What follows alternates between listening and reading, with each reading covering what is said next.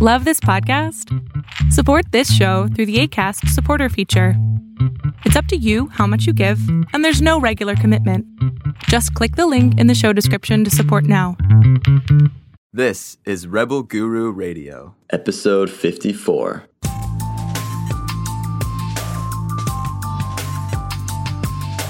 This is Rebel Guru Radio with best-selling spiritual author Eric Pepin.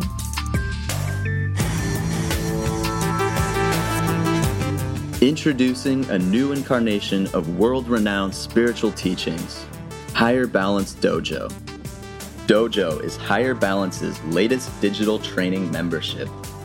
Inside the Dojo studio, you'll find loads of curated content, handpicked and organized to help you learn the most important lessons and techniques that are guaranteed to bring about spiritual transformation, initiate real mystical experiences, and inspire you to reach ever-increasing new heights on your journey to spiritual awakening. Sign up for a $1 trial to Higher Balance Dojo now and experience it for yourself by visiting hbidojo.com. That's hbidojo.com. Follow us on Facebook at facebook.com/Higher Balance. Designed by the Rebel Guru himself, Eric Pepin, Magnetic Pill was made to enhance results with all Higher Balance training, accelerate sensory development, achieve deeper meditations, better overall focus, and so much more. Go to magneticpill.com/rebel for $10 off every month, or get a 3-month supply with our buy 2, get 1 free special. Order now and we'll include a free guide listing 3 techniques you can start doing right away to hone your psychic mind.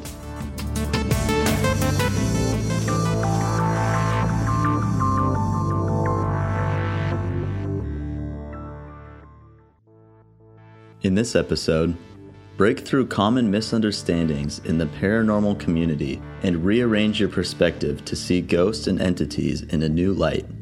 This podcast was recorded live stream over Facebook, YouTube, and Instagram.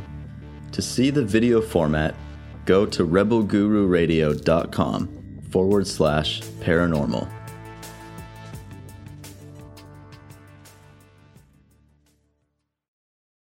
Hi, everyone. This is new and different. All right. Yeah, this is our first. I don't know. You look so. You're making me look bigger. We should have pre-done this. Look how skinny you are. All of a sudden, I feel huge. Jesse, you need to sit back over here. All right, let's go. Here, put this on the list. Yeah, we'll make note. No more skinny guys. All right.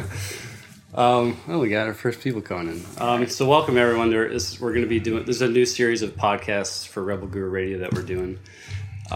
So let me stop. I'm sure there's people wondering what the hell happened, and we're gonna call it, instead of a wardrobe malfunction, a haircut malfunction. I opted to decide I was gonna cut my own hair. I bought these new clippers, and I thought like 1, 2, 3, 4 are the sizing, and I put very, very, very. I guess when they're made to shave your head, they're serious business, because I went like this, and I was just like, oh. And so this is the improvisation. Ta-da! So hopefully it'll grow, from these sides, not so much here, but, it'll work. All right. All right, awesome. My gangster look. All right. Yeah.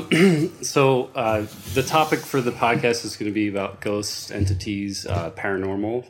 So I had some questions that came in, through the groups. So the first question we have here, what ways would you recommend your students or new people approach the idea of ghost hunting? Well, that's a very vague question. What do you mean? What ways would I recommend my students, I don't like calling them students, but or new people's approach the idea of ghost hunting? That is, so vague. All right, let me try to just figure out what that very vague question actually means. I do not prescribe to traditional ghost definitions.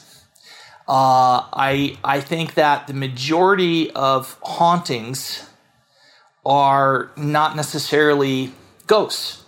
I think that is a attitude in the, I don't know if I would call it industry, but in the ghost industry, that everything's a ghost, and there's only like a few varieties or a few situations where maybe an entity or a negative aspect or whatever. I just think it's a lot broader than that. For instance, what I'm saying is that I think that there are a lot of older houses, usually on the East Coast, that have walls made out of like chicken wire and mortar. That's what they would do, what we have for sheetrock today. And that was a heavy mineral that's in this paste.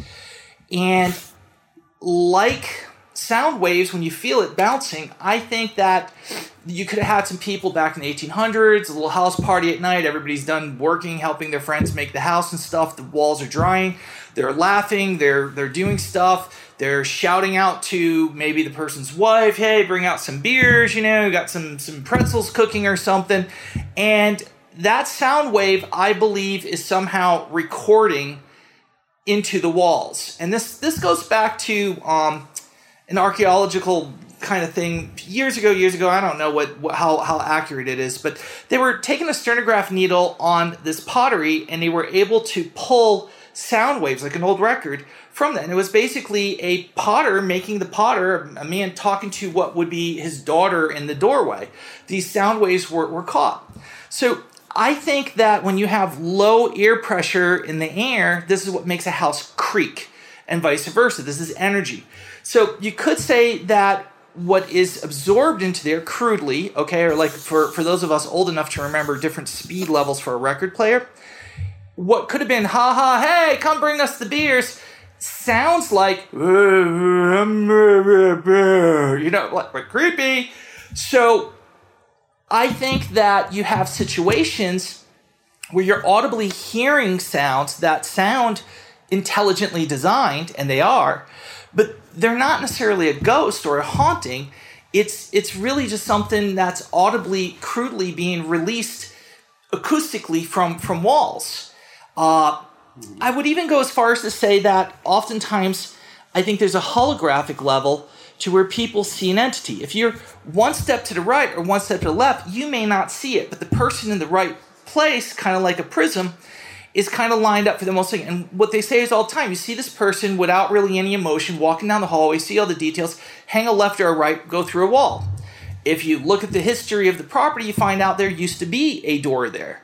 So the thing is that it's always the same motion. It's always very similar patterns that you see this person doing. So this brings up another thing. Is it a hologram projecting itself? Or are we talking about time being replayed in a way?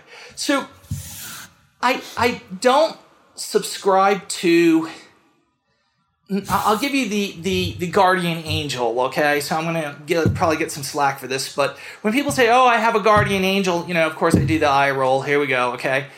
Because I'm thinking in my head like an intelligent being, assuming they're intelligent like us, or more so, what's their job? They're going to be knitting in a corner waiting for something terrible to happen to you, like, oh no, Maria's about to burn her hand on the pot. Better run over there with my wings and save her, okay?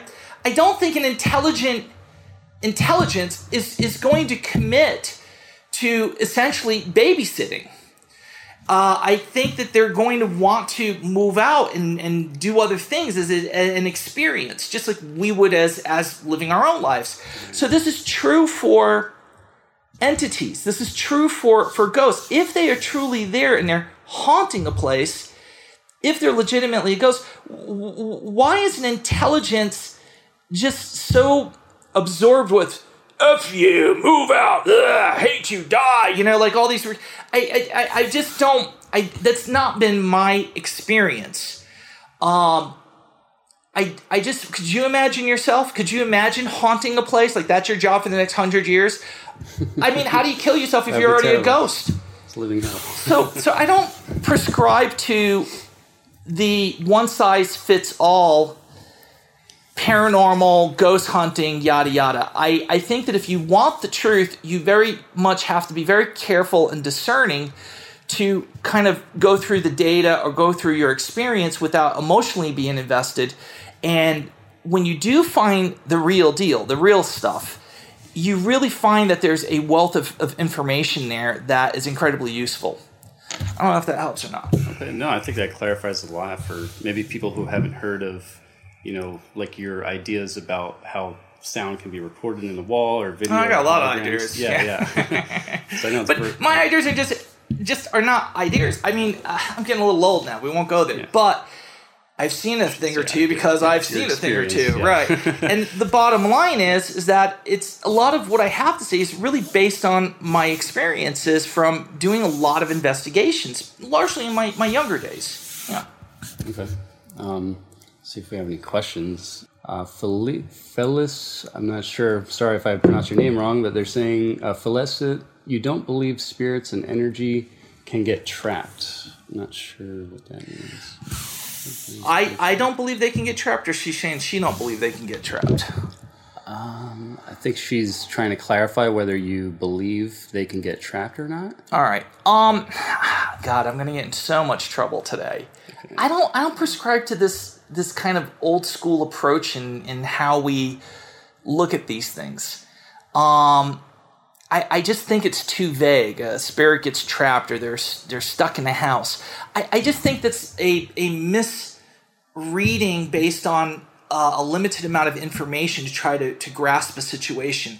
So I'll give you a point. There's so many possibilities. It's like how many species of fish are in the ocean. There's not 5 or 10. There's so many variations. How many personalities are there in human beings? There's a lot. So when you say to me, do I believe, and I'm assuming that's what it is, that an entity can be trapped or whatever, that's a yes and no answer. And hear me out. I think that in some cases, a person can go through a traumatic death, a life-to-death situation. And in that process, there is kind of a broken or fragmented state of consciousness. So like in a dream, you run and you feel like somebody's chasing you, but you feel like you should be able to run faster, but you can't.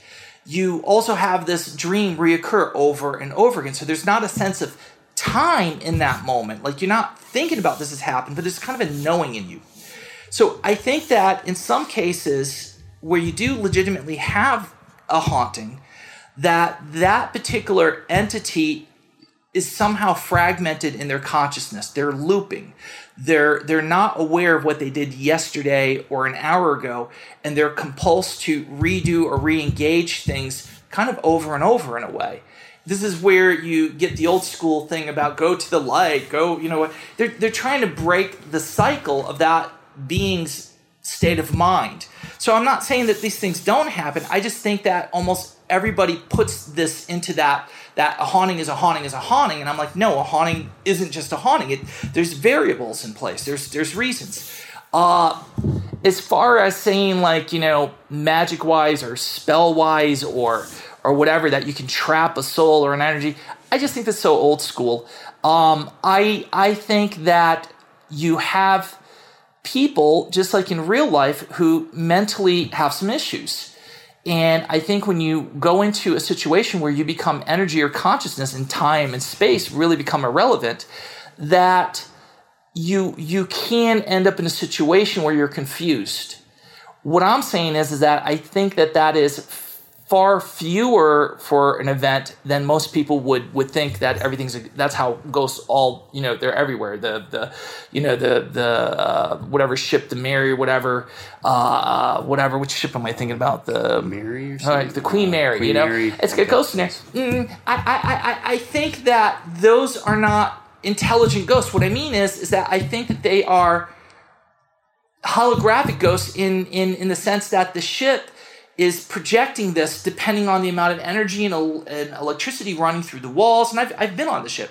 And I think that this is not an intelligent interaction. And if it was, maybe there's 1 or 2 intelligent ghosts here, but the rest of them are all non-player characters. They're all holograms. And so we bunch them all together, assuming that everything is intelligently interacting. I'm saying, no, slow down. If we want the truth, we've got to make sure case by case what's what. Right. Yeah, if it was actually an entity, they would be interacting with you. Well, Right. and some entities don't want to interact with you. Well, yeah, maybe that too. But there is truth. It's what I'm saying is that there. It's not that I'm saying that they're not true hauntings. I'm just saying that if you're going to ask me what my opinion is, it's like, God damn, I need like 4 hours to break this down. Okay. It's not simple. It's not a 5-minute statement. There are variables to every situation and every haunting. And when we start classifying everything into one group, we're really, really losing out on learning more about these things. Yeah. I would say if you want to find out more about that, we have a module available called... Sales pitch. Yeah, a little sales pitch. But good stuff. It's called Energy Beings. So check that out and you'll get a much more in-depth, understanding. So moving on, we will go to how can you know whether you're really experiencing an entity or whether it's something else? Well, that kind of falls in line with what you were just talking about. Are all your questions that vague? No, let's do a different one. Listen, let me just try to answer that. Reread it again quickly. Hey, all right, if you want to. How can you know whether you're really experiencing an entity or whether it's something else? Okay, so let me try to fill that in. So you are having some kind of experience. You're pretty sure it's an entity, but you're not 100% sure that you're correct. It's an entity. Listen, that is a situation by each situation. I can't say whether yours is real or whether it's in your head, a figment of your imagination. I would say, and some people may take offense to this, I think the vast majority, 85-90% of almost all paranormal activity by people is really their own mind racing away. And in some cases, it's really a level of psychic ability that's not really understood within that person, like empathetically or empathing or telepathy or feeling things, and they themselves are actually doing this. They're attaining it, but they don't realize it's their own abilities giving them this information, so they think it's outside of themselves, hence an entity or a spirit. So again, it's a case-by-case situation. And other times it's just people's imaginations just running away. And, everybody wants to believe that, that's not the case for them. But in a lot of cases, that's what it is. In the situation that it is real, what you're really looking for, at least what I look for, is phenomenon that is not easily dismissed. It's hard enough finding evidence with the paranormal. So you start off by kind of fielding the situation, in most cases, an entity or an experience, the bed might violently shake. Now, I'm not a prescriber to demons or the devil or anything like that. I don't buy into that either. But, I've had my bed shaken in the past. So it happens. And I've got, my information I share on those experiences. You are looking for objects moving. You're looking for things like that. Smaller stuff that you have to ask yourself, has that person got a good mental aptitude? But objects that disappear and reappear. If you're certain you left something in a certain spot and it reappears somewhere else, get a video recorder out. Start documenting things. If you're hearing voices or you're hearing things, document it. But that's your best bet. That's what I got to say on it. So it's hard to say. It's a case-by-case situation, but ghosts are real. There's no question about it. I just think that we need to find better ways to sort out quality encounters versus hodgepodge encounters. Yeah. Sure. Yeah. So say someone is, experiencing like an actual entity. Mm-hmm. What things do you teach for someone to be able to defend themselves? I think the first thing that I want to say about dealing with an entity is, this is going to sound terrible, but I think they're misunderstood. Once again, the majority of entities, it is assumable that they were once a human being, an intelligent human being. They baked pies, they drove a truck, they cut down trees, they had children, they had a life. Maybe they're angry, maybe they're pissy, who knows, okay? But there's a level of rationale. I think that when you find aggressive entities, in some cases, it's more an act of frustration trying to communicate with you because they don't have ears. They don't have eardrums. They don't have vocal cords and lungs to propel sound the way we do. They can't even see us in the same way we see one another because of the eye cones in our eyes. They don't have that. So what do they perceive when they know that there is life through this veil, if you will, this shared environment, but maybe dimensionally side by side? They want to talk. That's the bottom line. They want to communicate with you. They want to say, I am here, okay? We don't know when they respond to us, not necessarily even on whatever means. We don't know in time-wise whether that verbiage, whatever way it's conveyed, and we hear it, whether it took a second or whether it took an hour. What I'm suggesting is that would you be frustrated if you felt you were hollering at somebody at the top of your lungs, I'm here? If you were trying to find a way to get their attention, like you were trying to move an object, but that object, because your hand passes through it, it takes an immense amount of energy just to rattle it, just to get to do a tiny little thing. So I think that there's a lot of frustration in entities. There's a lot of anger in that sense that they can't get through. So if the approach was more tactically different in the sense of how you communicate, I think that the results of an encounter would also dramatically change too. But it's got to be incredibly frustrating as much for them as it is for us, trying to find a form to have dialogue. Again, it's a case-by-case situation, and I would have to look at each thing. Okay. I'm not sure if that answered the question. Well, ask again. It's water. I promise you. That's great information. That's very helpful. Yeah, I was just ask the question again. So the question is, let's say you're actually encountering some kind of negative energy. What I'm saying is don't make the assumption it's a negative energy. Yeah, how do you know it's a negative energy? Did it pull your hair? Did it bite you on your ass? I mean, what did it do is what I'm trying to say. So your apprehension right away is human nature. We're fearful of anything we don't understand. That's how we survived, okay? So when we see something, we get spooked, we back off. The other day, my dog has a ball he plays with all the time. It's laying out there. He goes around the corner. He sees it. He doesn't identify it. His hair's standing up. He's backing up. And I'm like looking and I'm like, listen, Dodo, it's your damn ball. Until he see me go over close enough, then he was like, oh, back to normal. It's natural for us to become fearful and even aggressive when we don't understand something. Okay. By that very resolve in our nature, when we do encounter phenomenon, it scares us, and so therefore our response is to make the assumption that it's evil, it's bad, or it's got bad intentions for us. And that creates a atmosphere that's kind of projected in that direction and starts to compound. So that's one. So if you come across a bad entity, is that what it is? Yeah. If it was a bad entity. Okay, look, there's a million ways to Sunday. Okay, there's the fast and simple. The Chinese really understood a lot about energy.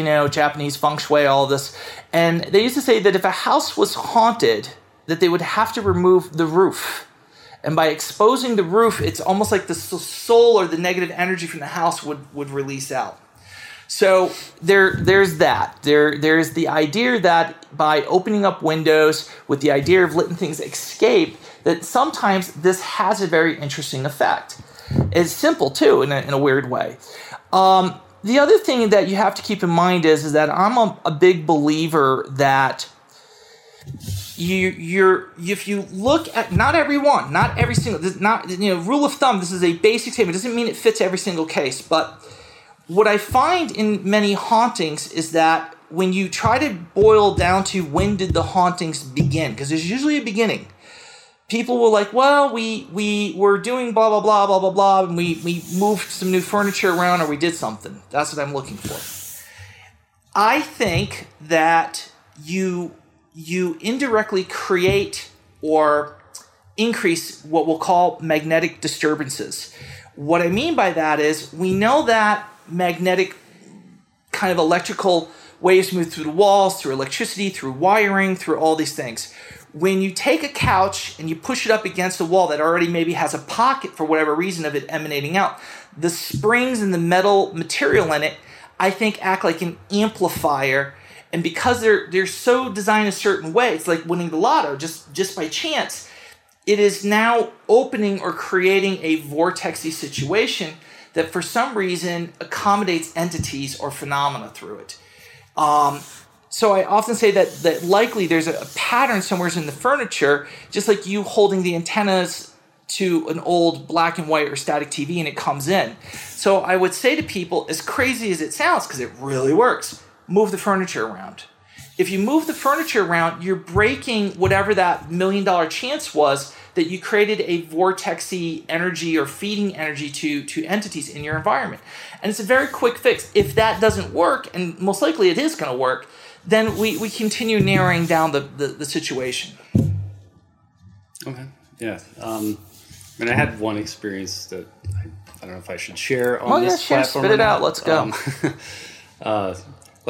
One experience I had was sleeping in, I was woken up by like this, I felt like an energy field or some kind of magnetic field presence in the room with me. Yeah, it's usually a static kind of energy. It's like a real thing you feel, Yeah, and so is that wrong to assume that's negative? Yep. Like just because you Absolutely. Just because you feel that?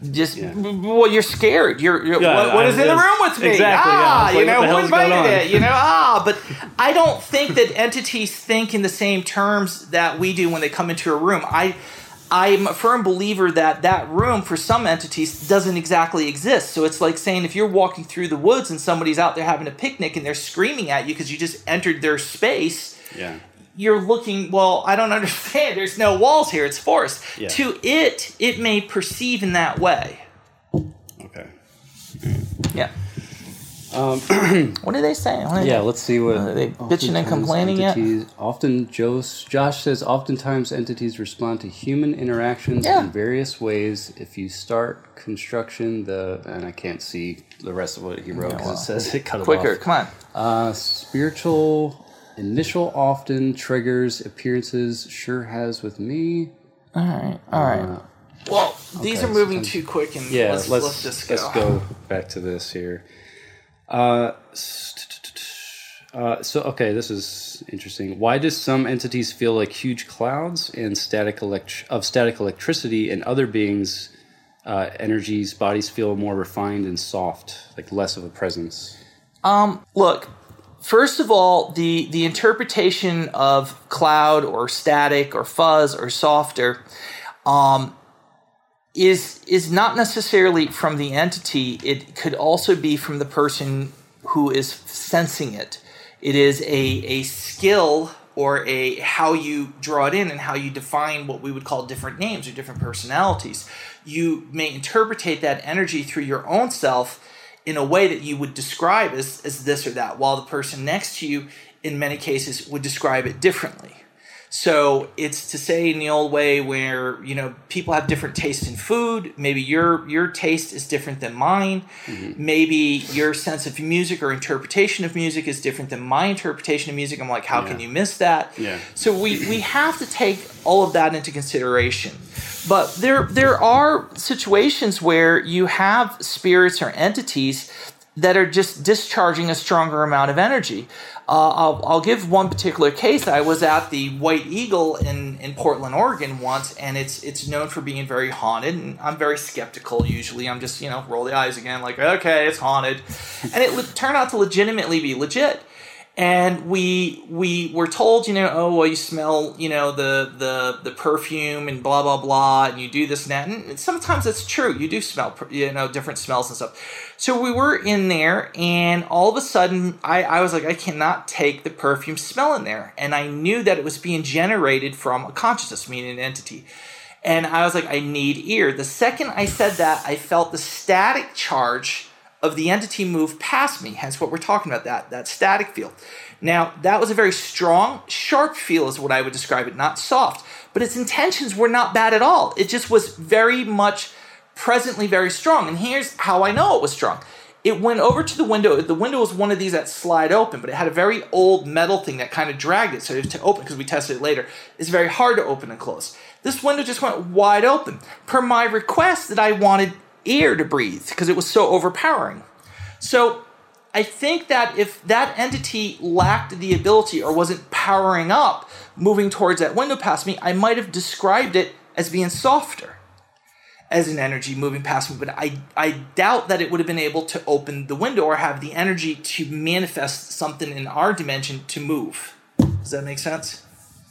Yeah, it doesn't. It's just roll with it. Say it sounds energy. Great. Okay. Yeah, it needs all right. Well, you're saying it. Yeah, you're saying that the being needs. I think it's an interpretation of energy, and it shouldn't be interpreted. What I'm afraid of, it's being interpreted as bad intention or good intention. Yeah. And I think it's more about how much it's in our dimension forming itself or trying to generate enough power to be here. Okay, gotcha. So are some entities not mobile, like unable to move at all? Well, I'm going through my mental warehouse of experiences and encounters. I don't know if I would say that there have been encounters I have at least been aware of that they were immobile. So I'm trying to define, what does that mean? Does that mean like they can't move out of a certain room or a certain space? Does that mean it's a house they can't leave? I mean, it's vague. So that becomes a yes and no for me. I think some are kind of stuck in a home, just like some people who think that they have germ issues and they can never leave the house. It's psychological. Well, an entity can have just as many psychological issues as a person. So they are convinced. I don't think anything is trapped or forced to be in any circumstances. I think it is self-imposed, largely because of how much consciousness or how awake they are, how aware they are of their situation. Okay, that makes sense. Any questions coming in? I would say there. Josh says, I would say there are some that are attached to an object, but not necessarily immobile. So I'm not sure. This is old school too. I mean, this is, Ed and Lorraine Warren and all this stuff. Look, yes, something can be maybe attached to an object. I really don't prescribe to the concept that it gets attached to an item and it obsesses over it, like, oh, the doll is leaving the house, I got to follow it. It's gone to somebody else's house. I'm going to haunt that house. Okay. On the same token, you could have an entity that's obsessing over an object, and maybe that would lead into that. Every time I've been in a situation where I've been told that they follow an object, and when I test that theory, I've never seen it to be true.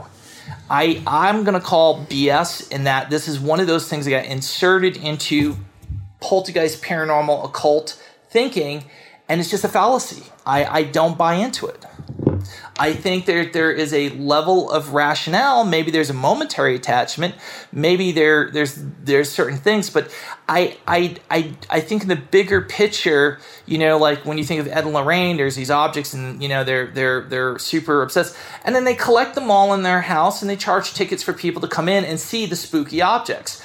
I mean, the house should go up in a vortex hole. I mean, come on.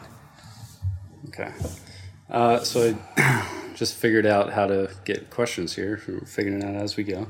I'll keep my cynical statements to myself. We're on air. my pleasant, happy self. Don't worry, we'll get better this next time. Leonard says, is it possible for some hauntings to be a projection experience from an intelligent, developed species? Okay, we're getting more complex, and we're starting to get into simulated reality and everything, okay, yeah. Which I cover in-depthly, okay? I just don't know if this conversation is really going to I think that that conversation is going to take away from the essentials of people getting to know. I agree. Right. Okay, let's see if there's anything else coming in here. Joanne says, do people who commit horrendous crimes on Earth go to the same place as those who do good on Earth? Okay. Yeah, I mean, it's not that it's a bad question. Okay. This gets into a very touchy subject. Okay, so let's keep it real. What is your definition of morality?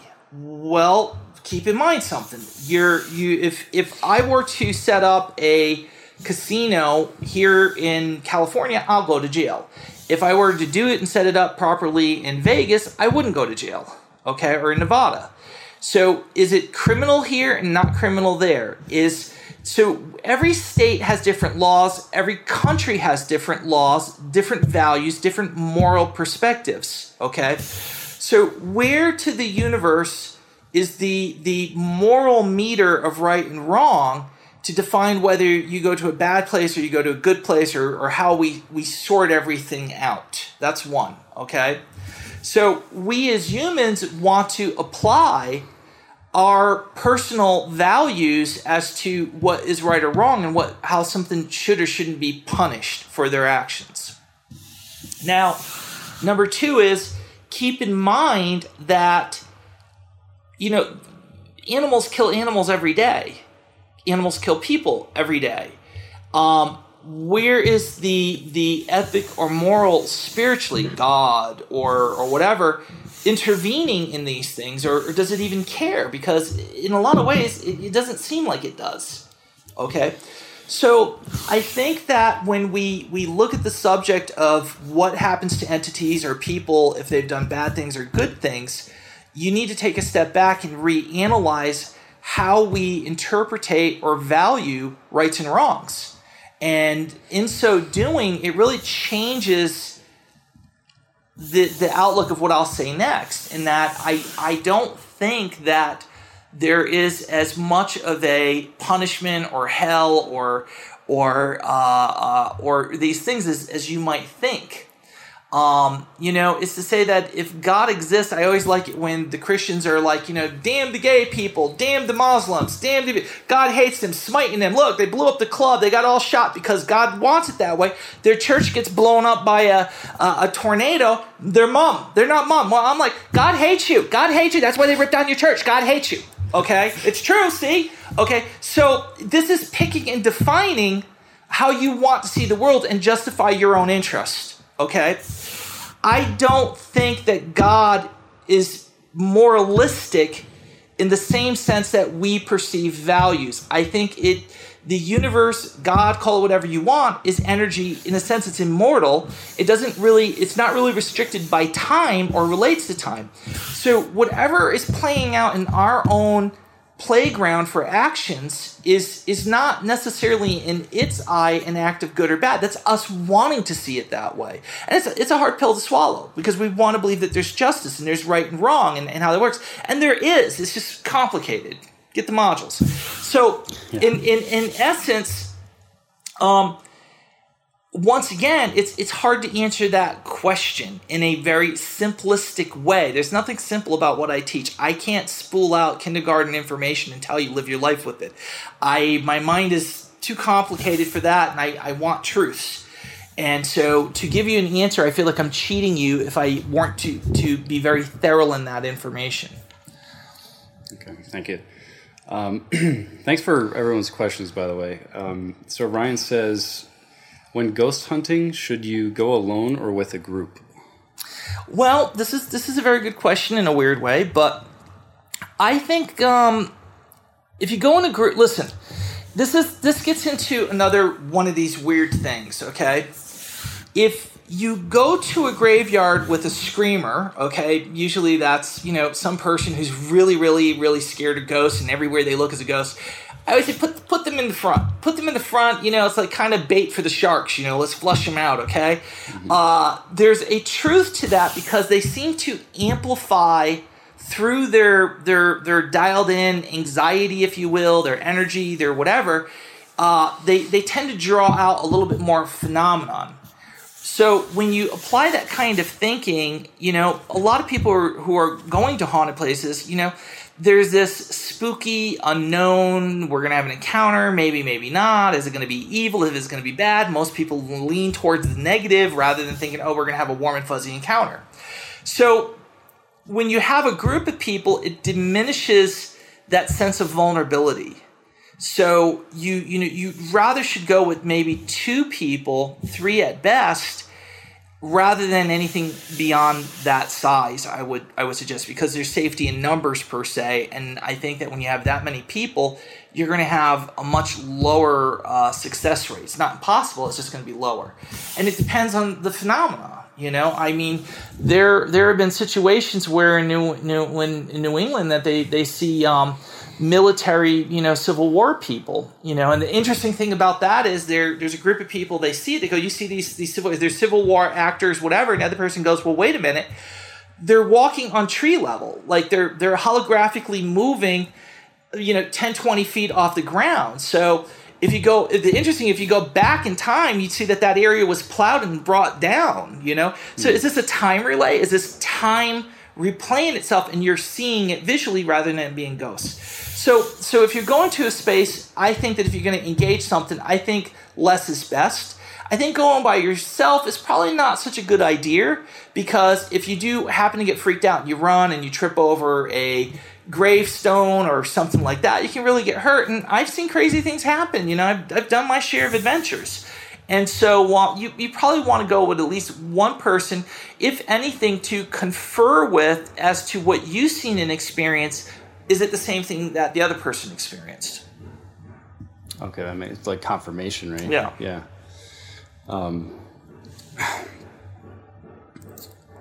We do have working going on in the background. Yeah. It wouldn't be HBI if we didn't have dogs barking, cats meowing, or people walking in giving their ideas randomly. It's spontaneous, right?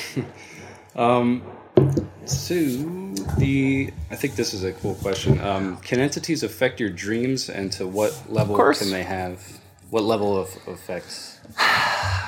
I think that depends on the entity, and I also think it depends on that person. Okay. If that person is on the higher scale of being empathic, meaning you feel a lot from other people and stuff like that, if you're not careful or you're not aware of that, you can have an entity want to convey with you, and that usually ends up in dreams. And it's you have to understand, it's not organic like you. It's energy. It's organized energy. So when it's communicating to you, all right, let me explain telepathy. Let's go there first. Okay. I don't believe you hear people talking in your head like you hear, like, oh, I got to go do the laundry today, okay? Telepathy works in the sense that you feel something, okay? So I call it like a hankering. If you were a pregnant woman, they say they get a hankering for pickles. Now they didn't think, oh, I want pickles. They were like, what's nagging me? What is it that I'm hankering for something? There's a reason for that word. We came up with it. So you get a taste or a sense or a feeling of what it is that you want. And then you, like a clue, like a detective, you're like, oh my God, I want pickles. So we never talk about what got us to the conclusion. We only talk about the result. I want pickles. Okay? So we've got to, again, pay attention. How do we get that result? So telepathy works largely on making you feel things.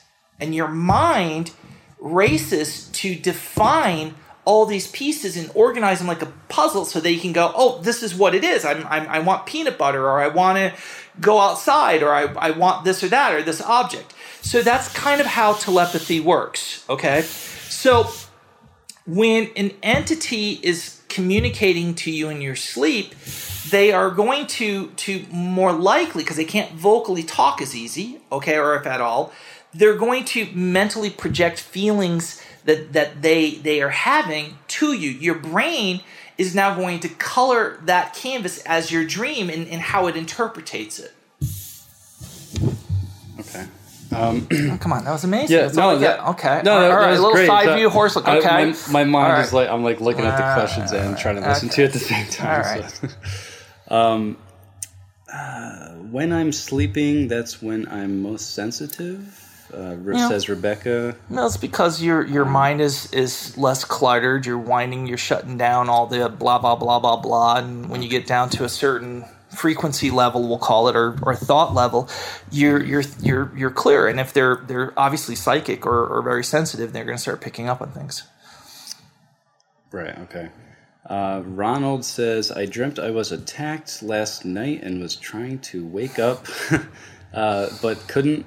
Finally, I was able to yell no out loud, woke up, envisioned a high guard pyramid shield around me, and fell back to asleep. Yeah. I got a complaint. I get something on my chest. Okay. Why is it that when we always have these entities doing these crazy things, why can't we have one? I want one that cleans my house. I wake up the next morning, I'm like, oh my God, my entity cleaned the whole house. Look, my car is washed. They painted the house. Why is it always bullshit always, you know? Like it's sitting on me, I can't move? What do you want? That's like expecting all people are bad, right? Or gonna do bad stuff. Yeah. I mean, I just wish we could get some really good working ghosts to do some things for us. I think labor costs would be great. Yeah. So, what were they saying? It did what? They're saying he dreamt that he was attacked last night and was trying to wake up but couldn't. Finally, I was able to yell no out loud, woke up, and he did his high guard pyramid. In my opinion, it sounds more like a... oh, God, why isn't my brain working? I need more coffee. Need some water? Good. Okay. I see it. Okay. There are different ways when you go to sleep and you dream, your body shuts off your motor gears for your body not to move. So when you're running in your dream, your brain doesn't want you to physically get up and run and hurt yourself. So when you're sleeping, it shuts down all your motor gears. And sometimes what happens is when you're having a dream and it's scary and you kind of consciously wake up, the part that connects to your dreams, your physical movement, is still shut off. And so you feel like you can't move, and it's scary. It's real scary shit. And eventually it kind of catches up and you come to. It sounds to me that it's probably more likely that, and I'm trying to remember the clinical name. I mean, everybody knows it. I'm sure people will be shouting. Sleep paralysis, okay? Yeah. And I think there's a lot of cases of sleep paralysis that get misidentified into paranormal events. Now, I'm not saying that you can't have an entity do that, and I'll explain it because I've seen it done. An entity will move into your body range, and what it does is that it being energy and your body runs on electrical impulses. Hand opens and closes, opens and closes.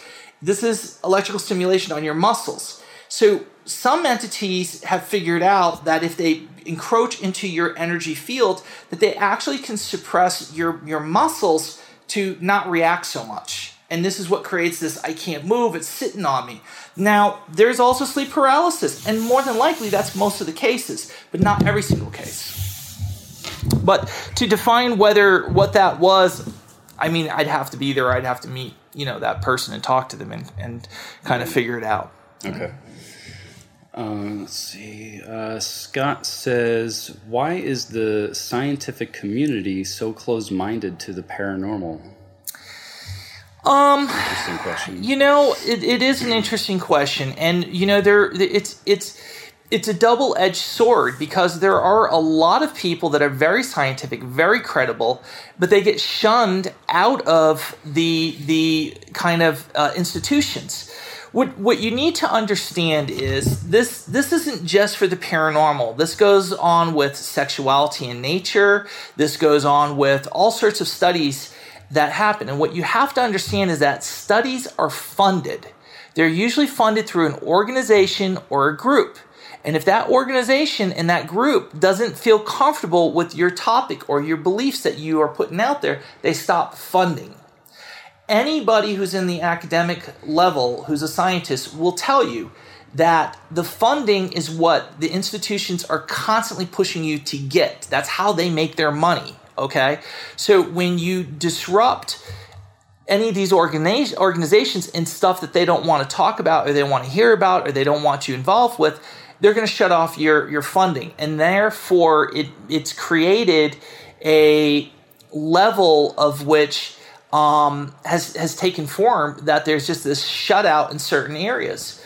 I don't want to get too much because I don't want to offend anybody, but there was all these sexuality studies done on animals that went back to like the 50s or 40s. And it was bulletproof, like there's no question about this. And they asked later on, here it is, the year 2012-14, why were these never published? I couldn't. If I did, I was told all my funding would be pulled. So this is the problem. This is a big part of it. So there is good research out there. There's some great research out there. But it gets suppressed because some of these organizations are Christian-based. Some of them are other religion-based. Some of them feel that the subject is not something that they want to get in. Remember, there's certain things you don't talk about. What do they say? Sex, politics, and religion. The paranormal kind of falls under religion in a lot of ways, or at least a lot of people who have maybe religious backgrounds, they don't want to see a pursuit of their money or their investment in these areas that they feel are in conflict with their own beliefs. So I think that is in some ways a big part of it. I mean, the same could be said about UFOs. Come on. UFOs don't exist. Aliens don't exist. Are you fucking kidding me? Okay, it drives me nuts. Okay, how can we say in this day and age, as a scientific community, that this is just these people are just seeing things, that these things don't exist? This is an outright denial of what I think is real reality. So this falls true with the paranormal or anything else. This is just a attitude. I think when these people, they want to weigh and measure everything, and when they have a hard time doing that, it becomes very intimidating. And their ideals of how they want to see the world, everything has to fit in these categories. And when it doesn't, I think it's very threatening to them. Okay, thank you for that. Samantha says, vampires, zombies, undead, are these all all our imaginations, or possibly something more? I do want to say we actually, on the Black Friday sale, we actually have something called The Game. There's a module that covers like vampires and all that stuff. So I don't believe in vampires in that sense. Not in Hollywood okay? Sense, yes. Let's let people throw around. Oh, Eric believes in vampires. Yeah. No, I don't believe in vampires. I just say that I've met vampires, but not like what you think. All right. Okay. Let's see what else we have here. Ryan asks, would exercising your psychic skills help with encounters? If so, what would be a good starting place? Yeah. Auras has taken on this generic whatever, you see auras, I see auras, who cares, auras here, auras there. Bullshit. Listen, most people say they can see auras, they're full of shit. I'm calling you, full of shit. Okay? Can I see auras? Yep, I can see auras. I can see auras like I can see my damn picture in this camera, okay? It's not a thing that I say, well, when I say I see it, I really just kind of feel it, not really see it. I just say I see it because that's what people understand. Bullshit, you don't see it. You can see it, okay? So, one, you've got to learn to see auras. We do classes, tons of free stuff we do in classes. I hate YouTube. It's so filled with just junk. Does that mean they're going to shut us down now? They might. It's just a cesspool of shit information, okay? And then people put their spiritual dreams and hopes into all this shit, and when they fail, they think they're the failure. No, you had a shitty teacher, okay? The bottom line is this. Auras are real. You can learn to see them literally in 30 seconds to a minute, okay? Once you see auras and you see this illumination on stuff, you start looking into other things. You see the illumination all over stuff. You then start to get better, and you start to see definition and defineness and differences between living things and non-living things. The point is that in your mind, you have a filter. It's the doubting Thomas. We all have it. And it goes, maybe I'm just chasing a fantasy. Maybe I'm fucking trying to believe there's unicorns, and there just isn't, okay? When you take these small steps, they become huge steps. When you can say, I honestly now can say without a doubt, I'm seeing freaking auras. I'm not telling people I feel it and telling them I think I see it. You're literally seeing it with your fucking eyes, okay? Then something in your psyche accepts this truth. And you understand this is energy. This is an energy that's and excessive energy emanating out of your body. It could be your soul, it could be all these things. But this is a level of shaping a higher truth to your doubting Thomas. And so in order to disengage what prevents you from having psychic and spiritual experiences, because it's shutting you down, you're undoing all these knots that hold or suppress you. So auras is something that everybody can do. And it's fascinating when you really look at it. When you see an entity or something move out the corner of your eye and you look, there's nothing there. What you seen was the aura body, okay, of somebody who didn't have an organic body no more. Think about that. And you see it out of the corner of your eye because you see it at a higher spectrum out of the corner of your eye than you do directly. So when you look at a lower, they disappear. When you were looking out the side, higher spectrum, like a prism again. So what I'm saying is if you want to work on something, don't shoot for the stars. Shoot for the simplicity stuff because it builds you faster. Sometimes slower is faster. And in this case, that's the case. Work with auras. Think about auras and then start feeling auras. Think about feeling them. Think about the fact that auras contain pure data. It is information, is intelligence. Think of it like Wi-Fi is just emanating off of people. And the more you can relate to that, that is a huge step that actually interconnects with ghosts, entities, everything we're talking about. It's all interrelated. So you then, when you're looking for a ghost, you don't say to yourself, I'm looking for some stuff. You start thinking, well, what if I looked at the spectrum of the graveyard like I was looking at my friends with auras? When you have that mental switch in your head, all of a sudden you have a higher level of success seeing phenomena out in the graveyard or in a house or anywhere. Until that occurs to you, and that little transition that if I can see an aura in a person, can I see auras if I try to think in that way? That is a barrier breaker. It means that you just upped your game in your skill level of the paranormal and your integration with understanding it. Perfect. And if you want to learn, if you haven't learned how to do that yet, you can search on YouTube just how to see auras. We're like don't search on YouTube. Find my stuff. Trust me. Yeah, okay, we're the first. Good. I get to the point and I don't bullshit and I don't cut corners. You just want the information. Yeah. I give it. Yeah. Well, we're the first one that comes up. Well, in that case, yeah, sure. I just Google looked at auras. that yesterday. I was like, oh, we're the first one that comes up. I just hate half the crap that's out there. You know, like, no, I agree. Put a dove's feather over your head. You know, just like, are you, for real. Yeah, a lot of it. Where's the quartz crystals too? Huh? All right, I know. I'm going to get in trouble. I know. Love getting in trouble. Let's see. Does location play a role in where entities exist? Yeah, of course. You know, I think that how I kind of look at it is when you look at primitive man, the majority of man developed on the seashores. Why? Because there's a food source. There's a greater abundance of a food source to sustain yourself, okay? The things in nature often are true almost across the board throughout the universe, as far as I can scientifically call it whatever you want. When I look at entities, the first question you got to ask is, do they require a source of energy to exist? For us, we have food. We eat stuff. We get bigger. It powers our engine for life. Okay, a soul, if it's learning, is growing in a sense. It's adding more data. That data needs energy to box it, contain it, utilize it, move it around in your static whatever consciousness as an entity. So it needs a fuel source. So this is what we call prana. Prana is everywhere. And I teach people all the time how to see it. It's like a static kind of thing. It's very cool stuff, okay? Anybody can see it. And you don't feel it. You fucking see it with your eyes. Anyway, so in either case,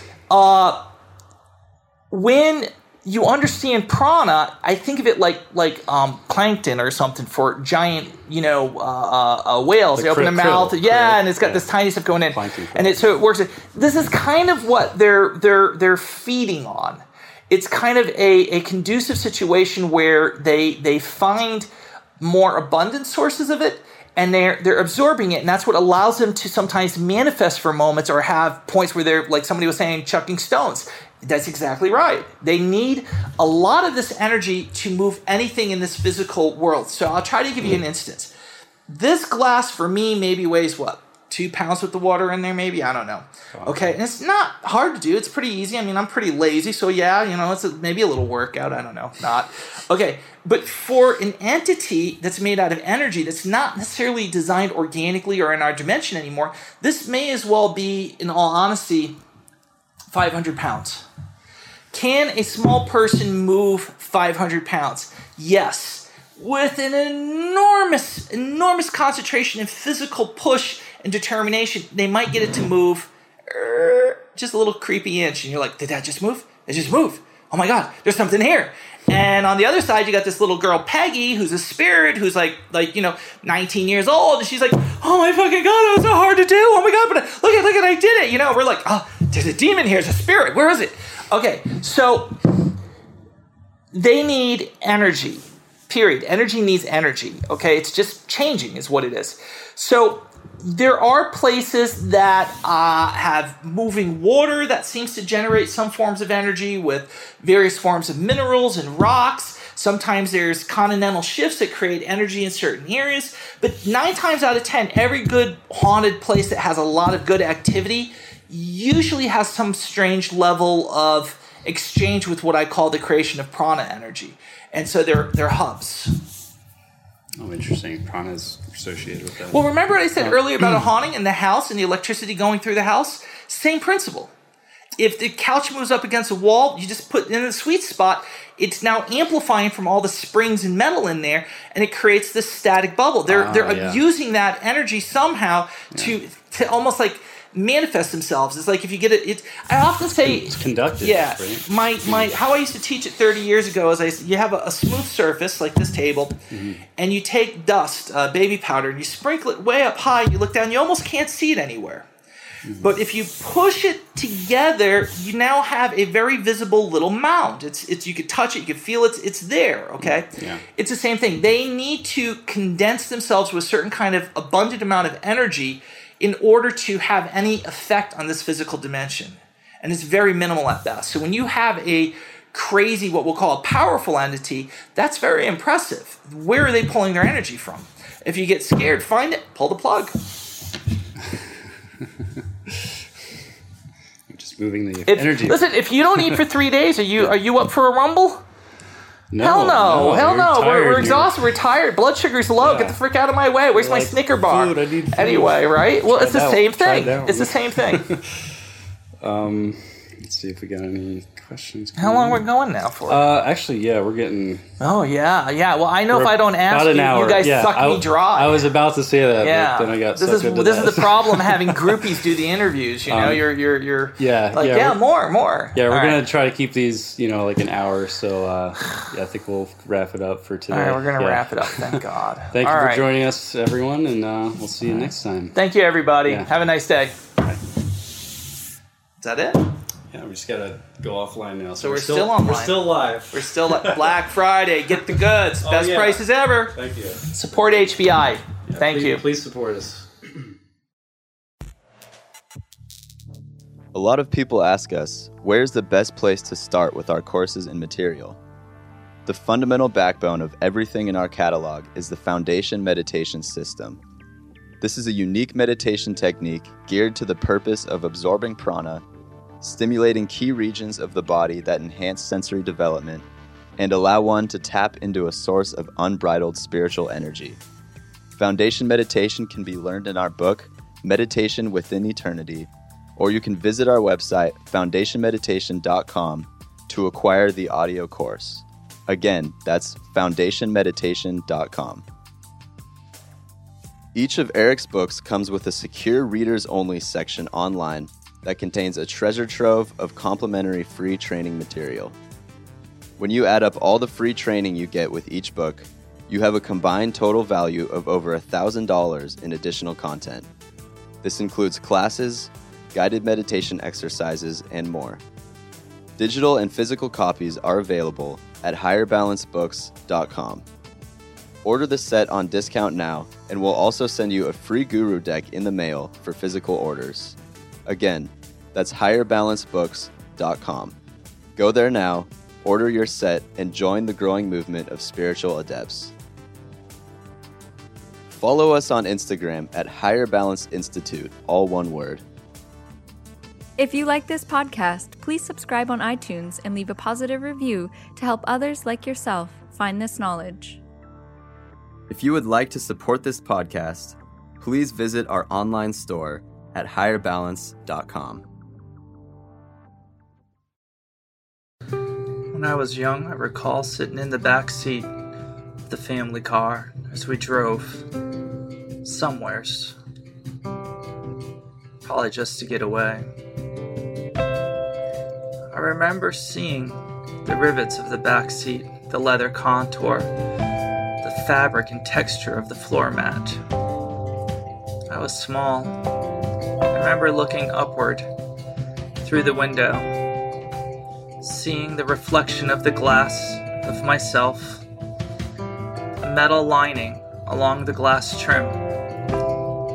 I could only see the trees and the sky moving by. I thought I could touch it, so I did, reaching my hand out the window to touch it. I felt it. I felt the air pushing and moving beneath my hand and the warmth of the sun upon its back. I think it was at that moment I began to awaken, knowing that sometimes when you want to find something, you don't always find it in the way that you think you're going to. You see, my hand, it moved against the wind, pushing, weaving, feeling it, touching it, and the sun warming, soothing, healing. And somewhere in between, I flew. Higher balance. We think outside of the box. A new kind of spirituality, a new kind of meditation, a revolution in consciousness.